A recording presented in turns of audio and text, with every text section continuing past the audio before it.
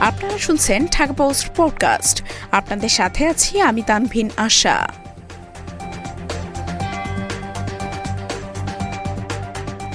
মায়ের সামনেই বাস চাপায় প্রাণ গেল শিশুর।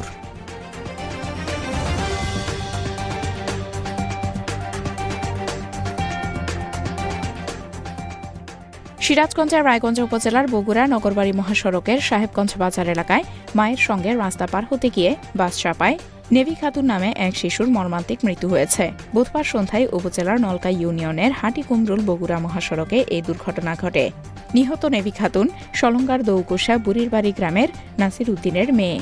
হাটিকুমরুল হাইওয়ে থানা পুলিশের ভারপ্রাপ্ত কর্মকর্তা এস.এম. বদরুল কবির জানান, স্বজনদের সঙ্গে মহাসড়ক পার হচ্ছিল নেভি।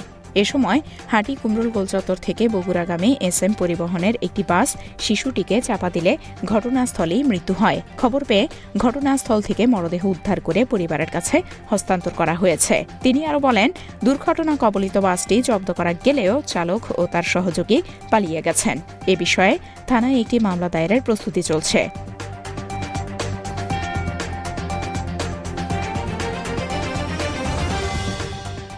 এতক্ষণ শুনছিলেন ঢাকা পোস্ট পডকাস্ট। দেশ বিদেশের সর্বশেষ খবর জানতে ভিজিট করুন www.dhakapost.com।